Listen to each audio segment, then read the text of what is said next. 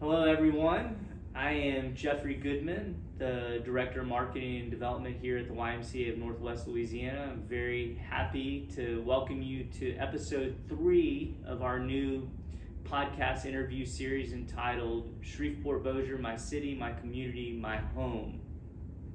With me today is our guest, Chris Dudley. I'm not going to give you a lengthy bio at the head on Chris, but you'll learn a lot about what Chris does in our community through my speaking with him.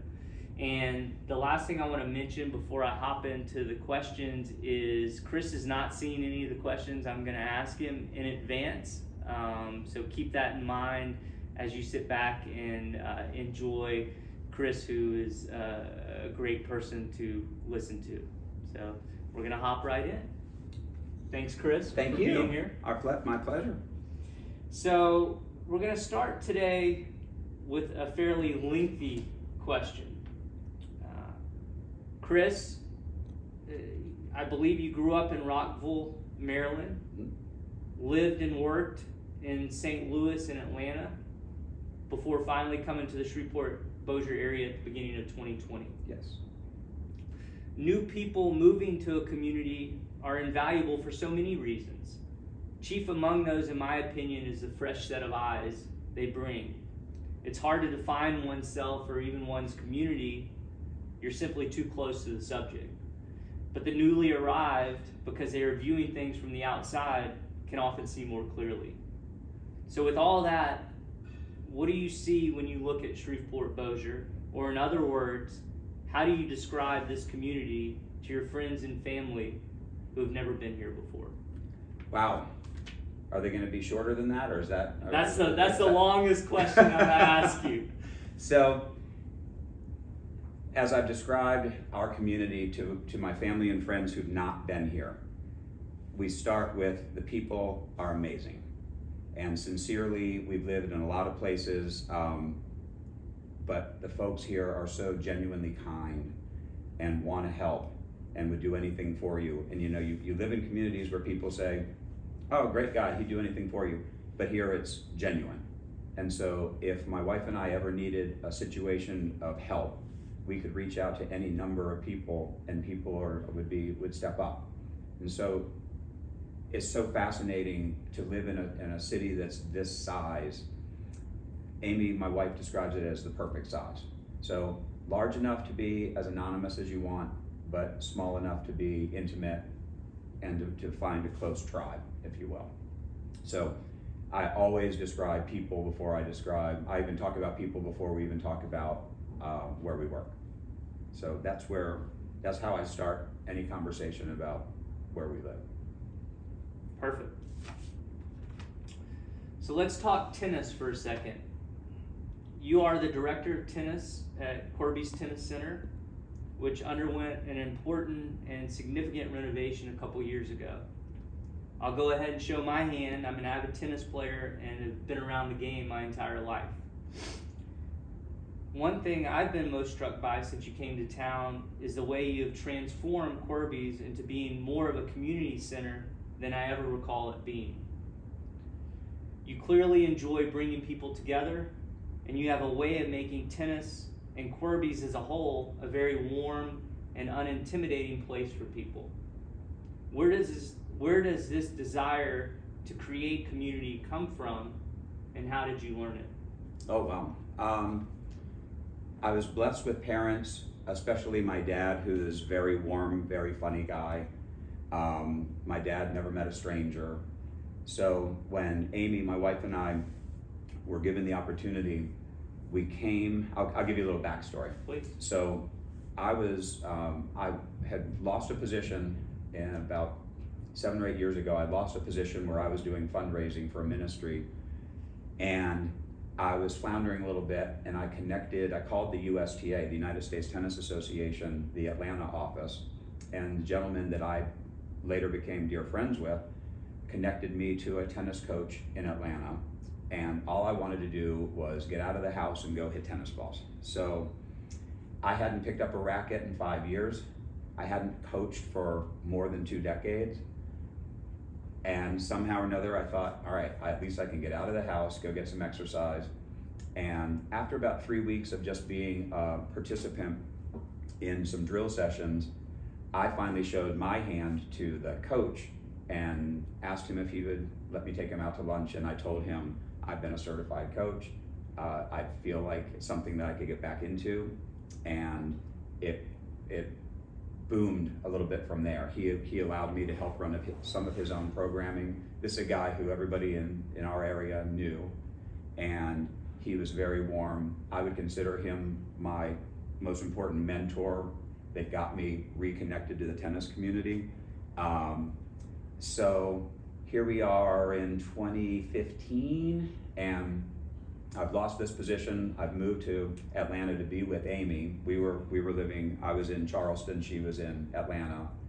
And so from there, what ended up happening is this friendship with a gentleman named Bill Dopp, who's one of the leaders in the USTA Southern Division.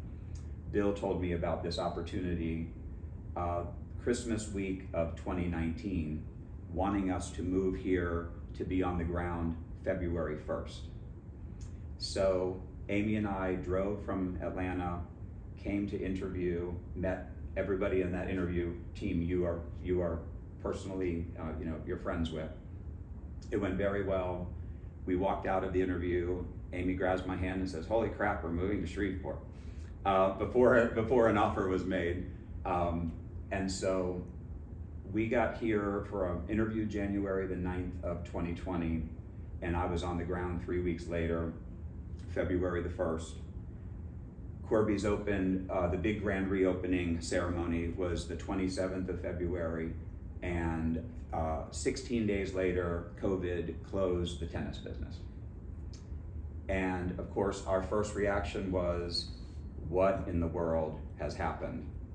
And followed quickly by, we could really use some downtime.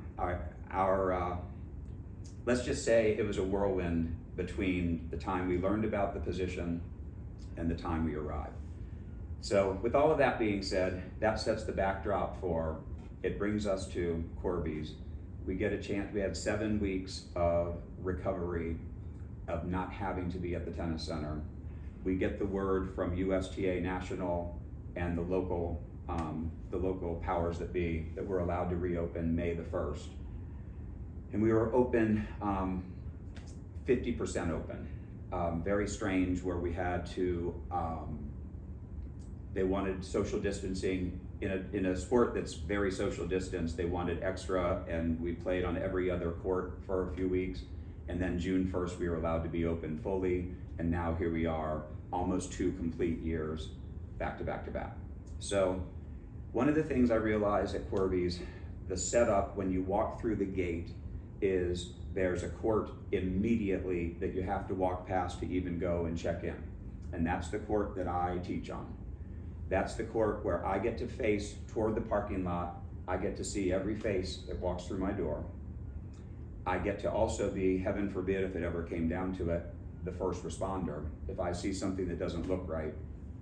But although we've created a really terrific community, I feel like my responsibility is to be the greeter, to set the tone. I have a friend in the food business who says, if you go into a restaurant and you can't identify who's in charge, no one's in charge. And I think it's so perfect. And I've never forgotten that. And it doesn't have to be a restaurant. It could be a retail store. It could be a tennis club. But if you walk into a business and you don't know who's in charge, no one's in charge. So there I am every day. I'm very good with names. I was in sales for a long time. So when you walk through the door, it's always, hey, Jeffrey, and you and I are friends. But, you know, no matter the level of tennis player, if I know them by name, I greet them as they leave. We thank them. And it feels like the right thing to do. It's natural for me. My sweet wife is much more introverted. And she'll still say, what was her name again? Or what was his name again? But I'm a little bit more built for it. So, and that's a long answer, but that gives you some background of I think that of all of the things that have happened at Querbes, I feel like the one thing that we've controlled has been create a welcoming atmosphere, be warm, understand where you're being, these are our patrons, this is how we're getting paid, is by tennis players coming through the door.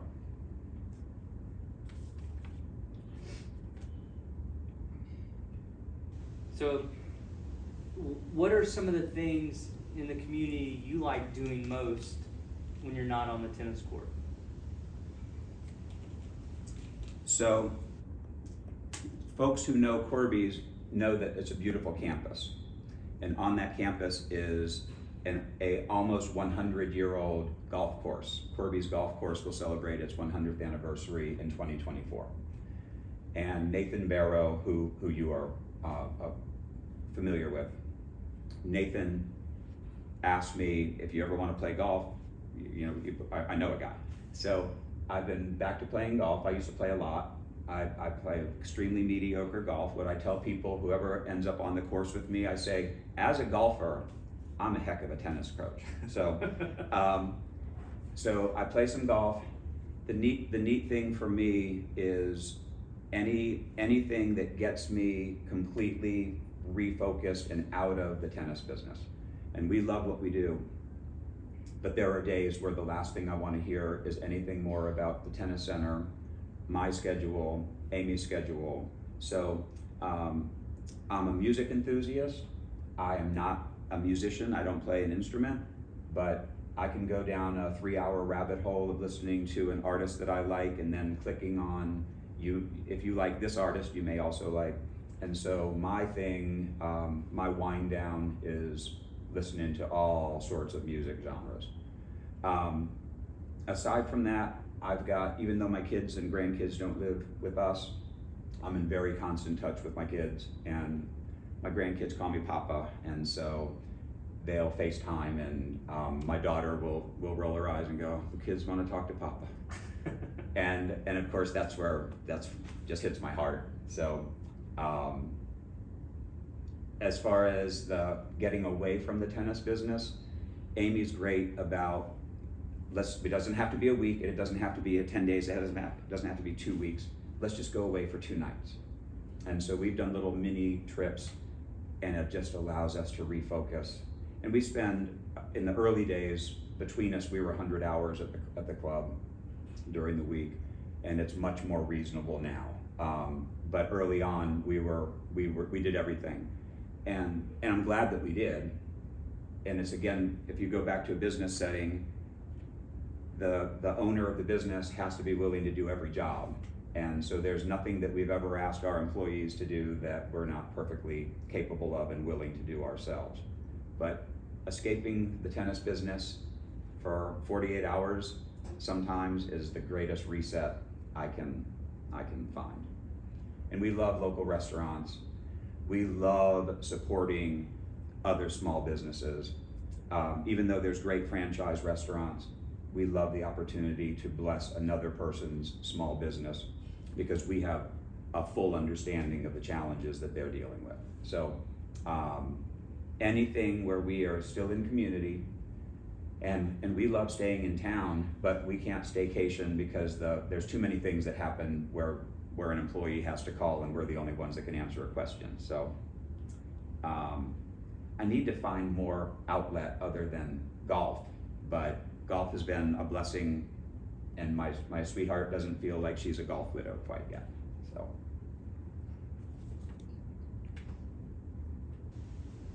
So what have we yet to figure out this community compared to some of the other places where you have lived and worked?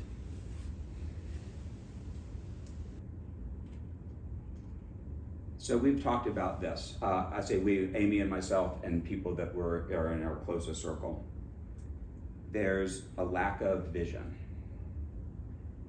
I think that there's an amazing abundance of talented people. I think there's perfect amount of potential money if you find the right people and the right project. So, for instance, when we moved here, Amy was familiar with Shreveport, And her description of Shreveport was, well, you have to go through Shreveport if you want to go from Atlanta to Fort Worth. That's where her family lived in both cities over the years. And so it wasn't a flyover, it was a drive-through city. And when I came with her the first day, you arrive and you see the skyline. I'm like, Shreveport's big enough to have a skyline? And then when you go downtown, it's beautiful. And I'm not an architecture connoisseur, but it's fascinating. And so I look at the city, and then you read stories, which is never a great idea. But there's a disconnect between what could be and currently what is.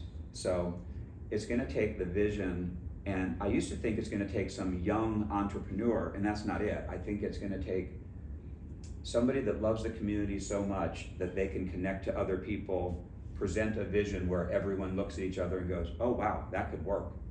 But it needs to be win, win, win across the board. So no one's going to invest money if they're not willing to be potentially have a nice return on it. But it also has to be a win for the city, it has to be a win for the community. And it's easy for me from my perch, where we are blessed to be extremely busy, but we have such a niche. But we know several people like yourself who grew up here, some who have told us they couldn't wait to leave, but have come back. And there's something that pulls them back. A lot of times it's family. So friends here who are thriving in their small businesses, but what's fascinating is very few of them have come back and gone to work for a large company. They've come back to a community and thought to themselves, there's something that I can do that's better or that's different. And so I'll use one example, and I did have his permission. We've become very good friends with Caleb and Michelle King, who own Drip Donuts, and talk about a niche market. But almost anyone who lives in the area has heard about them. And Caleb couldn't wait to leave Shreveport, went on to major cities, and they moved here from Toronto, Canada. They came back for Christmas a couple of years ago and never left. And there's more and more stories like this. And so somebody that has some vision, who has connections to people with means, and I just feel like there's so many win-win opportunities. And when I go downtown, I was led to believe, because I looked at news clips, that you don't want to go downtown. And I find downtown to be like electrifying.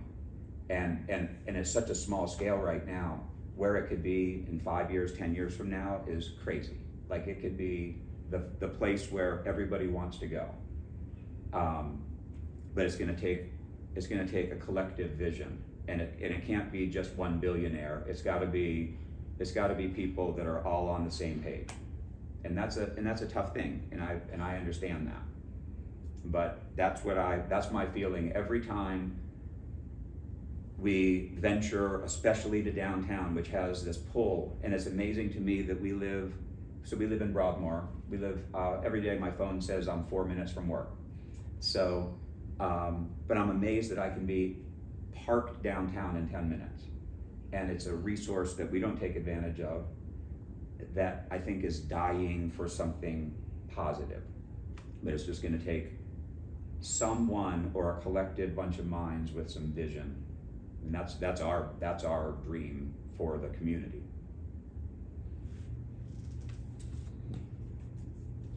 All right, we're at my final question for the day. Oh wow, these have gone faster than I thought. So on the flip side of the last question, what do we do better than the other places where you have lived and worked? So I'll start back with just with the people. So, and again, I understand that I have a really interesting niche business. We were blessed to steward the most iconic of the tennis facilities in the region. But what we do better, and I'll come back to the tennis community, but there's such a genuine nature of folks here especially those who have stayed. And it's neat. And I think that I'm a positive, I'm a bit of a thank God it's Monday kind of guy. And so I feel like just with my own nature, I attract people of like-mindedness. So what we see all the time are people that are willing to do anything if you ask. It's the whether or not you're willing to ask is the part. And so I read this and heard this years ago. If you were starting a church and you wanted to bring people in, a certain amount of advertising might draw a little bit of attention, but when people who are churchgoers are asked, or people who want to go to a church are asked, why aren't you? Their answer overwhelmingly is because no one asked me. And I find it fascinating. And so my overall sense of the area is people would be willing to do anything. But if we're talking about growing a community or making it a thriving place that would attract new business, somehow or another, people have to be tapped into. It can't be somebody who's, just ask, I'd be glad to help you move. You can borrow my truck. It's got to be something much bigger. It's got to be a bigger vision. But what we do better, so I'll use our tennis community as an example. So I've been in the tennis business, in and out of the tennis business for a really long time. And in most communities, it feels like the clubs or the tennis directors or the tennis professionals are in competition with each other, as if there weren't enough business to go around.